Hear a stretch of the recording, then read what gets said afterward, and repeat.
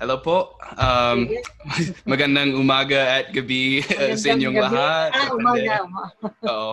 Well, ito ang Nakaka-Nosebleed Podcast at masaya ako na yun kasi may bago na tayong guest. At ito actually ang una kong guest na hindi ko talagang kilala sa personal. So, excited na ako makilala ka.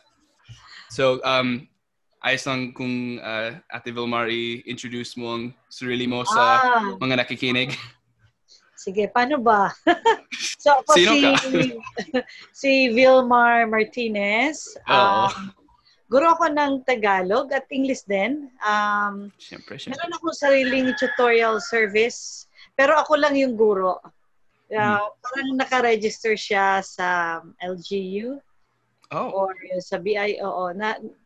Mga ano na siya, mga 5 taon na. Oh, wow. Ang totoo, noong pa, mga 1998. Medyo mahaba yung story ako sa pagiging guro ng Tagalog, no? At saka English. Pero, ayun, nagturo ako sa isang language school sa Makati noon. Okay. Tapos, nagsarili ako. Ni-register ko bilang tutorial service. Pero laging ako lang mag-isa. Parang wala lang. So tapos pumunta ako sa Amerika para mag-train na bilang misyonera ng Iglesia Metodista. Wow. Oo. Tapos pinadala ako sa Bolivia bilang guro ng Ang English. layo. Oo, ang layo nga. Oo. So, marunong ka mag-Spanish din? Nag-aral ako ng parang 6 na buwan ng Espanyol, pero ang certificate ko lang sabi, functional beginner. Functional beginner. Mas mataas pa yun sa akin. Hindi ako magaling mag-Spanish. Sige, pero nakalimutan ko na matagal na yun. Oo. Tapos, bumalik ako ng 2003 sa Pilipinas. Siyempre, ang alam ko lang gawin, magturo ng Tagalog. So, buti na lang may mga estudyante. Pero nung 2003 at hanggang 2004 at 2007, nagturo uli ako ng Tagalog-English.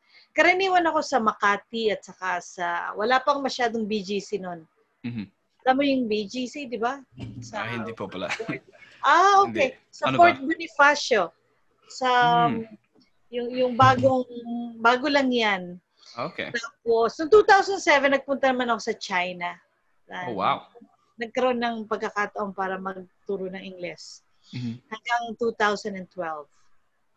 Tapos yun na, dumating ako ng 2012. Tapos, yun, syempre, ilang alam ko magturo ng Tagalog-English sa mga dayuhan. So, mahirap magsimula, pero nakapagsimula pa rin. Tapos yun nga, 2015, ni-register ko yung tutorial service. Hanggang ngayon. Pero, inisip ko kasi na magkaroon ng mga ibang guro para ipadala sa mga bahay-bahay, pero medyo hindi ganun kadali, no? Pag masyadong busy, ganun. So, oo. Ang haba pala ng resume mo. Oo. So, sa oras mo bilang misyonero dito sa Amerika, saan ka naka-assign? Sa Bolivia. Oh, sa Bolivia. Akala ko dito sa Amerika. Sa South America pala. Oo. Pero pinadala ako sa Atlanta. Sa Atlanta? Sa Georgia? Nag-train muna kami sa mga 4 na buwan. Oh, wow. Sa Atlanta, sa Georgia. Ganyan. Ako din naging missionary. Yun ang kung bakit marunong ako mag-Tagalog. Naging missionary ako sa isang simbahan at nakapunta ako sa Philippines ng 2 taon para magturo. Saan sa Pilipinas? Sa Bicol region. So naglibot kami yung pinaka-norte parang Tiwi or Tabaco. Hindi pa kami nakaabot ng Camarines Sur. Pero so Albay, Catanduanes at Sorsogon. Doon kami naglibot-libot. Ang galing. Pero iba yung parang wika doon, di ba? Opo. Pero siyempre, pero lahat nakakaintindi ng Tagalog. Oo. At mahirap dyan kasi yung Bicol, hindi siya katulad ng Tagalog. Kasi kahit saan ka, iba-iba yung Bicol nila. So, medyo mahirap kung punta ka sa ibang bayan, hindi mo naintindihan ang sinasabi nila. Kaya Pero Tagalog ang ginagamit namin. Oo, pero nakakagulat. Yung 2 taon ka lang sa Pilipinas, Opo. pero nagsasalita ka ng Tagalog. Kasi ako, marami akong estudyante. Kaya lang nag-aaral sila ng Tagalog isang oras sa isang linggo lang. So, medyo nahihiya silang magsalita. Pero ikaw, talagang ang galing. Kasi makapal ang mukha ko. Ay, hindi. Kailangan. Siguro, meron ka lang parang talagang gustong-gusto mong matuto, no? Yun ang pinaka-importante. Ganon din, like, syempre, naging obsessed ako sa Tagalog. Ayun, like, maganda. Ayaw kong kabisado lang ang mga salita. Gusto kong malaman kung bakit ang isang salita ang kailangan mong gamitin. So, medyo, naging obsessed ako dyan. Pero, natuto ako kasi kailangan ko talaga. Pagdating ko sa Pinas, yung kasama ko lang isang missionero na Pinoy siya. Hindi siya marunong mag-English. Siya lang ang kabahay ko. Wala akong ibang kilala sa mundo or sa Pinas. So, like, nahirapan ako talaga. Pero saan ka nag-aral ng grammar? Well, sa church, so dati akong LDS or Mormons. Maganda siyang simbahan. Hindi ako masyadong religyoso ngayon. Pero basta sa Diyos, di ba? Pero sa simbahan nila, or namin, I guess, hindi ko alam, sa pagiging missionero, may tawagan na MTC, or Missionary Training Center. And 6 weeks lang siya sa Salt Lake City. Yeah, may 6 weeks. 6 na linggo lang. Natutunan mo yung hindi. ganyan ka ba magsalita? Yun lang ang training namin. Pagdating ko sa Pinas, actually, sa unang araw ko, may tao kumatok sa pinto namin. At kinusap niya ako, hindi ko naintindihan. At kaagad, umiyak ako, diretso ako sa kwarto ko. Iyakin ka pala. Oo. Kasi ang hirap talaga matuto ng bagong wika. Tsaka yung kaibigan ko, or hindi pa kami nagkaibigan, pero yung kasama ko, parang in-approach niya ako. Medyo sinabihin niya ako, like, ang yabang mo, akala mo, isang linggo ka dito pa lang. Like, magagaling ka pa. Huwag mag-alala. Pero nag-aral ka ng grammar sa Pilipinas? Nag-aral ka? Oo, pero sarili lang. Kasi wow.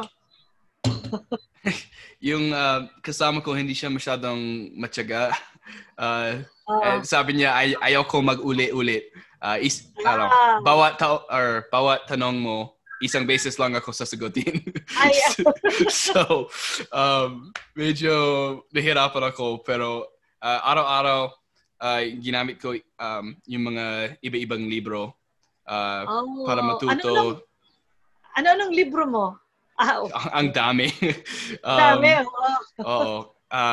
Kahit ano kaya kong kunin. Like, pero medyo restricted bilang missionero kasi hindi kami pwede manood ng TV or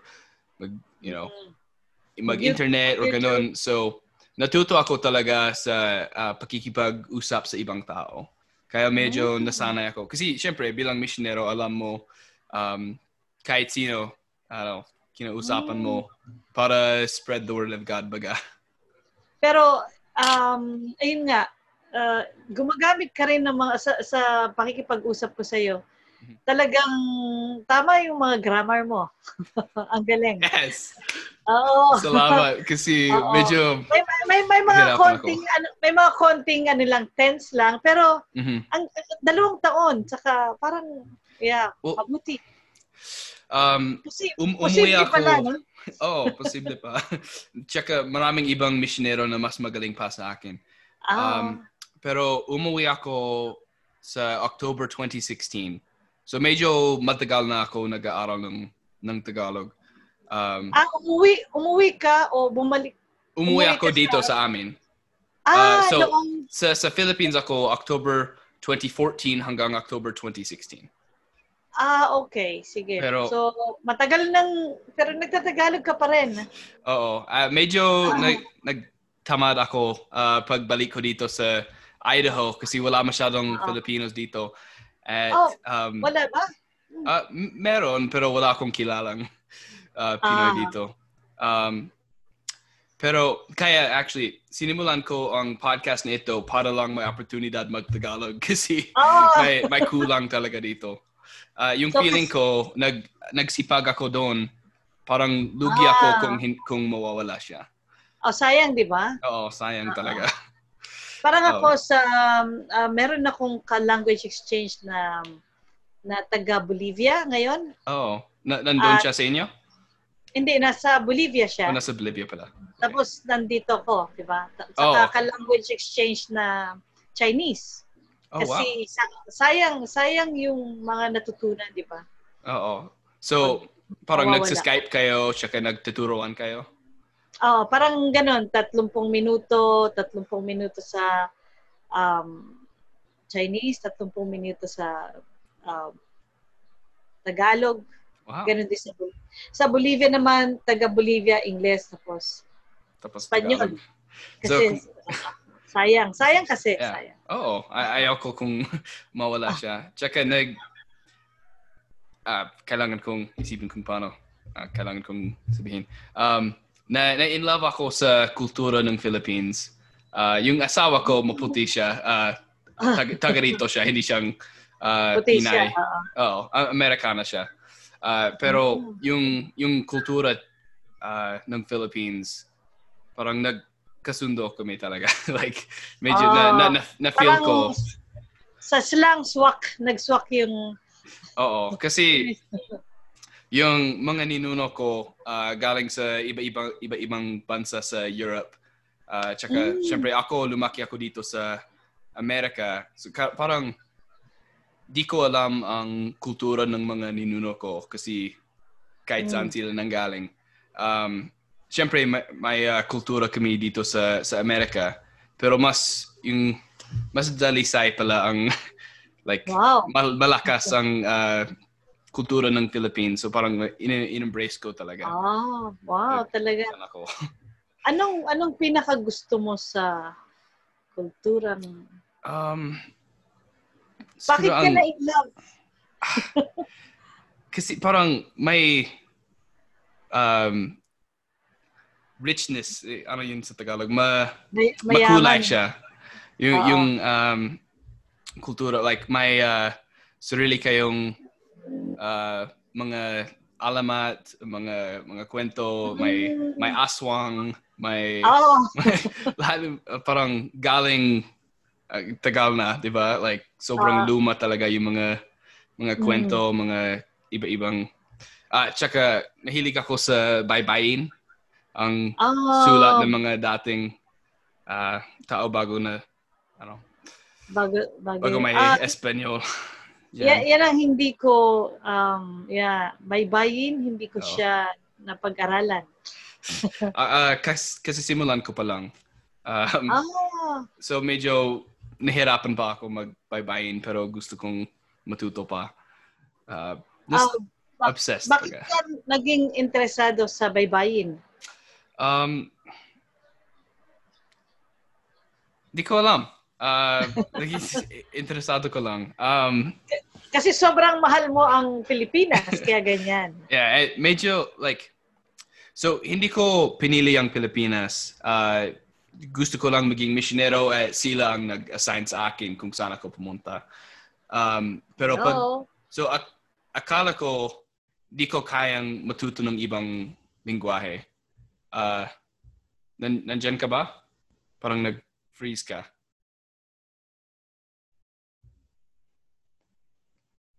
Hello? May technical difficulties tayo pala. Nandyan ka ulit. Okay, nawala. Nag-freeze. Okay, sige. Ano ba ang sinabi ko? Nakalimutan ko na. Ang tanong ko kasi yung bakit sabi ko sobrang mahal mo siguro yung Pilipinas kaya pati yung talagang sobrang yung baybayin nagustuhan mo na rin. Well, isang dahilan ay mahilig ako sa mga tattoos. At so gusto ko ang baybayin tattoo pero ayoko kung mali. Kaya kailangan kong pag-aralin para malaman ko na tama talaga. So, pag-aralan. Oo. Saka, so, marami kang tattoo? Wala pa. Wala pa. Wala pa. Kasi, yung mga tattoo, I don't know, maganda kung mahal. Like, kung mahusay talaga ang nag-tattoo sa'yo, maganda, pero mahal ang bayad para sa kanila. So, so gusto, kung may tattoo, gusto ko maganda siya talaga. Like, gusto kong artwork talaga. So, hindi kahit sino lang mag-tattoo sa akin. Like, kailangan na special siya. Sa Pilipinas, hindi ka nakapagpatattoo? Hindi bilang missionero. Hindi po. Okay. Pero na yun, siyempre hindi ako missionero. May asawa na ako. Yung asawa ko, may tattoo siya. So, sa Pilipinas, merong isang taga-tattoo na magaling talaga. Nasa kabundukan siya. Nasa bundok. Yung stick and poke, di ba? Yung ginagamit niya. Nakita ko. Yung mga videos niya. Ang galing. Yung estudyante ko nagpa-tattoo. Pero, so kung gusto mong, pwede kita ipakilala sa estudyante ko kung interesado ka sa nagpunta siya. Dito kasi pumunta yung nakalimutan ko na yung pangalan, pasensya. Ayos lang. Pero baka medyo matagal hindi ako makakapunta sa Pilipinas. Yung asawa ko kasi kakanganak kakapanganak lang siya. Yeah, thank you. So may bago kaming baby. So kailangan maghintay muna, mag-ipon-ipon. Mag-ipon-ipon. Para may pamasahe ako umuwi sa Pinas. At pandemic pa, di ba? Oo. Grabe. Kumusta ang pandemic sa inyo? Or nasaan ka pala sa Pinas? Nasa Quezon City. Ako sa bandang Tandang Sora.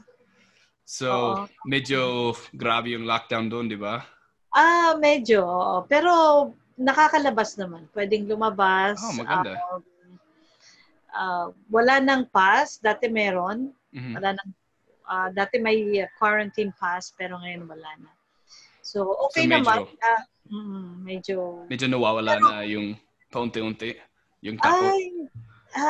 Yung takot siguro medyo nawawala ng konti pero alam mo nandiyan pa rin kaya takot pa rin. Kaya hindi pa rin masyadong naglalakwat siya. Dito sa Idaho, parang halos lahat ng mga tao dito wala silang pakialam like sa pandemic. Like halimbawa, yung mga magulang ko, kasasakit pa lang sila, may COVID sila. Pero mga ilang araw na lang gumaling na sila. So, ayos lang. So, halos lahat ng mga tao dito, gano'n ang nangyari sa kanila kung nag-COVID sila. So, parang nawawala na ang takot. Pagka-COVID, okay pagka-COVID nila. Kasi naging hotspot dito ang COVID. Dahil sa college, malapit sa amin. Yung mga estudyante, marami sila para magkapera sila. Parang nagbebenta sila ng dugo nila sa I don't know what it's called. What's it called? Parang donate sila ng plasma para magkapera. Okay. Plasma. Okay. Yung mga kagagaling na sa COVID, no? Yeah. Pwedeng mag-donate ng plasma. Pero kahit walang COVID, pwede mag-donate ng plasma para magkapera. What's that called? I'm getting confused. Magkapera. Salamat sa tulong. Pero mas mahal ang bayad kung nagka-COVID ka. So kung may COVID na laman sa dugo mo, mas mahal. Kaya para magkapera pa, yung mga estudyante, parang nagbebenta ng dugo pero kailangan nila nagkasakit. So like on purpose nagkakasakit sila. So kailangan nilang magkasakit. Yeah. So kaya na dumadami yung mga cases dito sa amin. Ito ay kung bakit mahal ko ang Tagalog kasi kahit gaanong kagaling akala ko na ako kailangan kong matuto pa mas gusto mo bang challenging. Gusto mo bang subukan ko yung Tagalog mo ngayon? Oo, kahit nahirapan ako. Gusto mo bang i-drill kita sa Tagalog ngayon? Siguro mamaya pa. Pero biro lang. Kasi mahilig ka sa challenge, di ba? Sa wika. Oo. So, yung mga estudyante mo, mga foreigners sila? O mga dayuhan lang ang mga nagiging ano bang ibig sabihin ng dayuhan? Yung dayuhan, yung mga ibang nasyonalidad. Okay. Oo, yung mga ibang foreigners, di ba? So foreigners. Okay. Okay. Kala ko ang tanong mo yung definition. No. Yung salitang dayuhan. Bago pa lang yun sa akin. Talaga? Sige. Narinig ko pero hindi ko alam kung anong ibig sabihin. So foreigners pala. Ang mga estudyante ko karaniwan mga dayuhan, Amerikano, may mga Amerikano ko ngayon. Meron ding taga New Zealand, Hapon, minsan Israel, ganon. So sa Skype lang kayo depende sa estudyante kung gusto nila ng Skype, Zoom, o line, alam mo yung pag-line Hapon naman yun. Hindi ko alam. Pag Chinese, iba-ibang app. Oo. Wow, ang ganda pala. Wala bang nakapunta sa bahay mo sa Quezon? Wala, hindi. Noong bagong mag-pandemic, doon ako sa BGC at Makati. Ako yung pupunta sa mga bahay. Minsan may grupo rin ako. At may panahon na nagturo ako sa grupo, alam mo yung International School of Manila. Hindi po. Yun. Parang eskwelahan ng mga mga anak ng mga nagtatrabaho dito. So, wow. Minsan may mga grupo ko. Dati rin nagturo ako ng sandali sa Alliance Francaise. Alam mo yun yung... Yeah, alam ko. So, parang... So may mga panahon. So, pero ang marami yung parang harapan lang sa bahay. Minsan sa opisina. Depende sa estudyante. So, ano ang kahirapan nila matuto mag-Tagalog ng mga foreigners? Ang pinakamahirap kasi yung nagtatrabaho sila. So, kailangan nila sa Makati kasi o sa BGC, sa mga opisina, karaniwan English lang ang gamit. Lalo na sa trabaho nila. Kailangan maging malinaw yung sinasabi nila.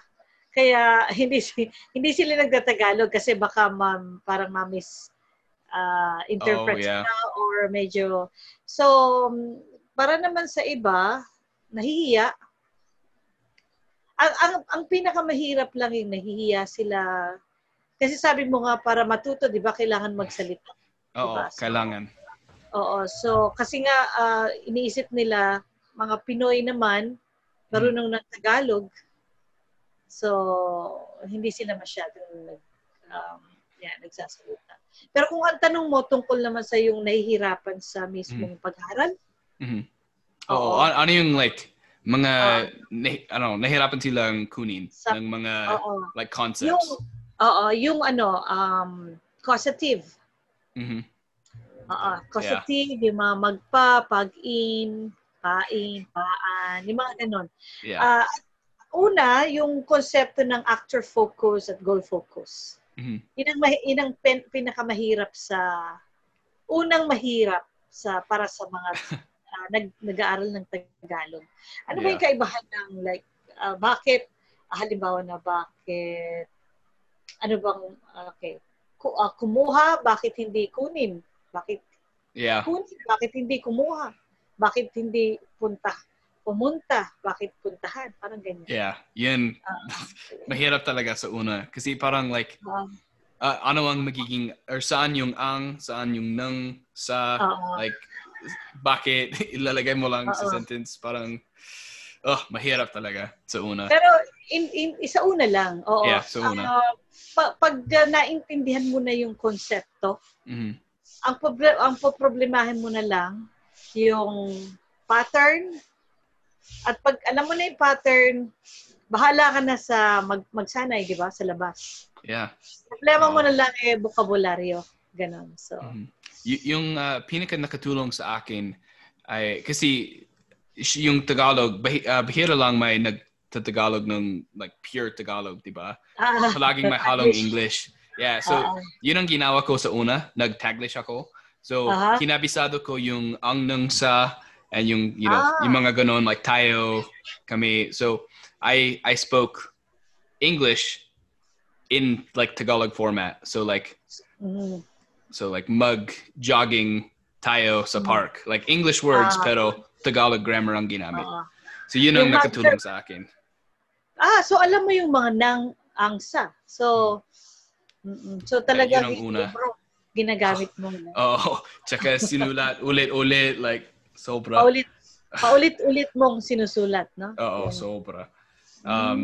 Kahit nakakainis, nakakainip talaga mag-sulat-sulat. Tsaka, palaging sinusulatan ko ang, sinusulat ko ang sinasabi ng iba. Yung mga salita na hindi ko alam, sinusulat ko, tsaka ginagamit ko ang susunod na araw. So kung may narinig ako, sinulat ko na pag uwi ko sa bahay, hanapin ko o hinahanap ko sa diksyonaryo. Tsaka yung susunod na araw, gagamitin ko siya para kabisaduhin siya. Para kabisaduhin. Paunti-unti. Yeah. Pero naintindihan mo na yung konsepto ng actor focus at goal focus, di ba? Malinaw na. Masyadong kasi nagagamit mo siya ngayon. Madali lang ang Tagalog kapag sinusulat mo kasi dahan-dahan lang. Pero kapag nagsasalita ka lang, madali confuse baga. Madaling malito. Oo, malito. So, yun ang mahirap. So, maganda rin yung foundation mo kasi siguro yung libro mo malinaw ang pagpapaliwanag? Hindi. Actually, hindi siya magaling or maganda. Hindi siya malinaw. So, nahirapan ako talaga. Pero, naging, kagaya ang sinabi ko, naging obsessed ako. So, kinuha ko ang mga konti lang sa iba't ibang libro at sa mga sinasabi ng mga ibang missionero. Palagi ako nagtatanong. And siguro may 10 akong tinanong na hindi maganda ang pagpaliwanag nila. Pero yung number 11, maganda. So kailangan ulit-ulit nagtanong sa iba-ibang tao. So makulit ka para sa mga tao. Sobra. Ang kulit ko. Mabuti yan, no? Mas mabilis matuto. Oo. Isa din ang nakatulong sa akin kapag medyo matagal na ako sa Pinas, may mga bagong dating na missionero galing Amerika. May isa na assign sa akin at ako ang nagturo sa kanya mag-Tagalog. Okay. So yun, doon ako gumaling ng sobra kasi kailangan kabisaduhin mo talaga kung kailangan mo siyang ituro. Experience is the best teacher, di ba? Yeah, exactly. Pero baka alam mo din to. Ang weird talaga kasi kung may isang salita na hindi mo pa alam, kahit ilang beses ginagamit siya ng iba, di mo mapapansin. Like, halimbawa, yung salitang lalamunan, di ba? Yung throat. Yung kaibigan ko, pinag-aralan niya, tinanong niya sa akin kung alam ko ang ibig sabihin. Sabi ko, hindi, pero walang nagagamit ng salita na yan. So, huwag mag-alala. Pero, walang gumagamit, di ba? Yeah, walang gumagamit ng salita. Pero yung araw na yan, baka 10 tao narinig namin na talaga? ginamit nila ang salita. Kasi alam niya na. Oo, kaya napansin ko na. So, yun ang pinaka napansin ko na kailangan pag-aralin talaga kasi kung hindi mo hanapin sa libro, baka hindi mo siya. So, kailangan pag-aralan mong mabuti kung yung mga bokabularyo, di ba?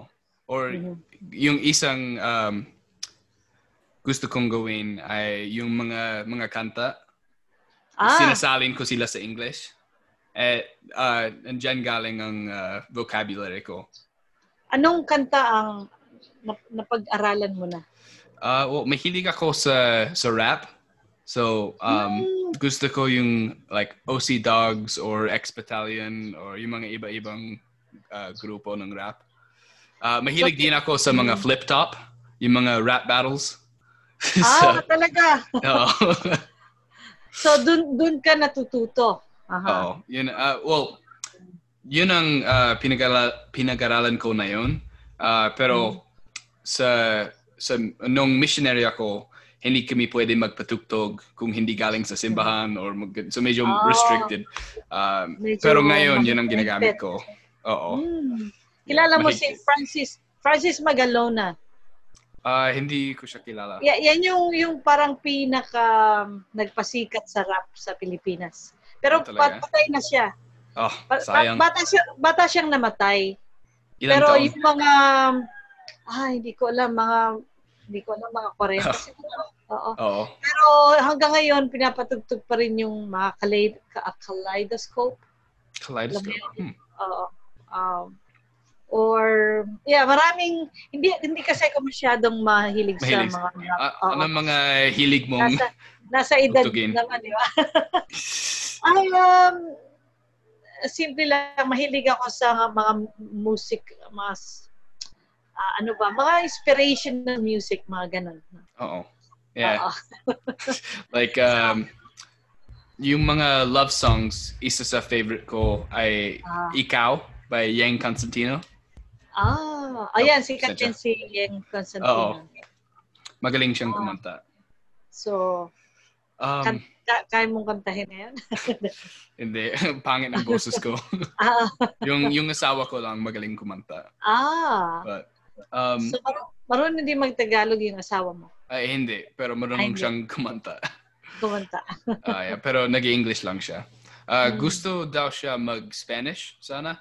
Kaso, pahira lang may oportunidad mag-Spanish kung ganitong kanorte kami sa US. Mas maganda kung sa Mexico. Sa Mexico. Pero siguro balang araw. Gusto ko lang malaman na like hindi mawawala ang Tagalog ko. So kung pinag-aralan ko ang Spanish, kailangan sa parehas na araw pag-aralin ko din ang Tagalog para hindi siya mawala. Medyo nakakalito yan kasi noong pumunta ako sa Bolivia, nag-aral ako ng Espanyol. Bago pumunta ng Bolivia, nag-aral ako ng Nihongo. Ano ba ang Nihongo? Ang Japanese. Japanese pala. So, nung nag-aral ako ng Espanyol, litong-lito ako kasi maraming salita na, Espanyol ba to? Japanese ba to? So, hirap. Para sa akin, mahirap kasi sobrang malapit talaga ang Espanyol at Tagalog. Marami silang salita na parehas. Minsan, nakalimutan ko kung galing Spanish yan or galing Tagalog o saan-saan. So, medyo mahirap. So, may katanong ako tungkol sa YouTube channel mo. Diba? Kasi simulan mo pa lang, diba? Pero parang nainip lang ako. Bakit? Noong pandemic, talagang lockdown, diba? So, walang magawa. Tapos sabi ko, sige, gawa ako ng mga lesson. So parang, tapos hindi ako masyadong magaling mag-edit. So, mahirap talaga mag-edit ng video. Nilagay ko lang siya, tapos yan, hindi ko na masyadong madagdagan. Pero, ayun. Para sa ibang mga estudyante ko, kasi puro yung lesson ko, mga 16 yata yun, 16 maikli. Parang yun yung pinaka-lesson 1 to 4 ko, parang ganon. Yung pinaka-basics lang. Pinaka-basic. Yeah. Tapos naglagay ako ng konting verb. Ganon. So, para lang siguro yung iba, pag alam mo tong basic na to, pwede ka nang magsalita ng Tagalog. Oo. Sobrang, siguro yung tinanong mo ako kanina kung bakit na in love ako sa Philippines. Isang bagay siguro ay yung wika. Yung unang basis na nag-isip ako sa Tagalog. Wala talagang English sa ulo ko. Nagtatagalog lang ako. Talaga? And I was sobrang nagulat ako at dyan ako naging addict talaga sa pag-aaral ng Tagalog. So gusto mo i-drill kita nga? Hindi, biro lang. Kasi syempre hindi ako nagbabayad na yun, di ba? Kailangan bayarin ang mga services mo, di ba? Walang problema. So, marami bang foreigners na gusto mag-Tagalog? Yeah, marami rin. Marami rin. Pero hindi bihira kasi ang lugar ko sa Makati, no? Yeah. Hindi sa Quezon City. So, bihira yung katulad mo na talagang nag-aaral ng sobra. Yeah. Oo. Meron ako isang estudyante, talagang super sipag niya mag-aral. So, fluent na siya mag-Tagalog or hindi? Amerikano rin siya. Fluent, sa palagay ko magaling na siya. Naku, baka marinig niya ako dito. Magaling na siya kasi masipag siya talagang pag-aral ng Tagalog. So, pwede mong, pag gusto mo ipakilala ko sa'yo. Yeah, gusto ko. Sana. Sasabihin ko muna sa kanya. Yeah. Sige. Huwag natin sabihin ang pangalan niya para ayaw niyang sumikat kaagad. No, joke lang. Pero pag misyonero rin kasi siya. Okay. Kasi pag misyonero ka, yung mga misyonero talagang masipag. Oo. Kailangan. Hindi naman sa masipag, pero yung kailangan, oo. Yeah. Oo. Pero karaniwan kasi ng mga estudyante ko, nagtatrabaho, kung sa Tagalog, nagtatrabaho o kaya asawa ng nagtatrabaho dito sa Pilipinas. So, at nasa lugar sila ng Makati, no? EGC. So, parang minsan hindi nila nakikita yung halaga. Pero gusto nilang matuto kasi siguro interesado, parang ikaw, mahal din nila yung Pilipinas. Gusto nila yung Pilipinas. Yung feeling ko, mas mahirap kung nasa Makati ka kasi sobrang maraming nag-English doon, di ba? Oo. Yung nakatulong sa dayuhan. akin. Maraming dayuhan at magagaling din ang mga Filipino dyan mag-English, yung napansin ko. Yung mga napuntahan ko sa Pinas, mga bukid-bukid sila talaga. So, mas marami hindi sila nag-English. Nagbabiko lang sila o Tagalog. Kaya medyo parang kailangan talaga. Walang ibang option. Oo. Pero marunong ka rin mag-Bicol, no? Kunti lang, pero iba-iba yung Bicol. So, mahirap. Kasi, sobrang iba yung Bicol sa Catanduanes, sa Albay, sa pag Sorsogon na may halong Bisaya. So, sobrang nakakalito. Tsaka, pahira lang may oportunidad gamitin. So, yung kinabisado ko lang ay dahil ako tatao mag-Bicol or hindi ako marunong mag-Bicol. So, ay, ganun. Bicol lang. So, tinutukan mo yung Tagalog. Yeah, yun ang fina-focus ko talaga. And mas maganda din, hindi mas maganda, pero mas madali gamitin kasi walang mga, or bahira lang may kanta sa Bicol, di ba? Lahat Tagalog o Cebuano, tsaka yung mga movies, yung mga pelikula, mga palabas, lahat sila Tagalog, di ba? Tsaka yung balita Tagalog, so parang lalo na dito sa Pinas or sa States, Tagalog talaga ang mahalaga dito kung may lingwahe. So, yeah. So, medyo feeling ko sayang. Kung nandyan ako, gusto ko matuto mag-Bicol. Pero kung nandito ako, Tagalog lang. Yeah. May nakilala ka na bang mga Pinoy dyan? Dito sa amin o sa inyo? Bicol? Dyan sa Amerika. Sa inyo? Meron din. May mga kaibigan ako dito sa Amerika na taga-Philippines sila na naging missionero din. So like nakilala ko sila sa Philippines pero nandito na sila nag-aaral o naglipat na sila dito. Sila yung mga naging guest sa show bago ikaw. Tsaka yung mga Amerikano na nagtatagalog sa mga dati kong guests, sila din mga missionero. Sa Pinas ko nakilala sila. But, yeah. Okay, so marami ka nang naging kaibigang Pinoy. Oo, pero yeah, marami akong kaibigan na nasa Bicol pa rin sila. Medyo naawa ko sa kanila kasi yung bagyo, diba? Ay, sobra. Sa Bicol. Oo, tumaan siya sa, yung una kong area ay Tiwi Albay. Doon siya dumaan. So, medyo nakakatakot talaga.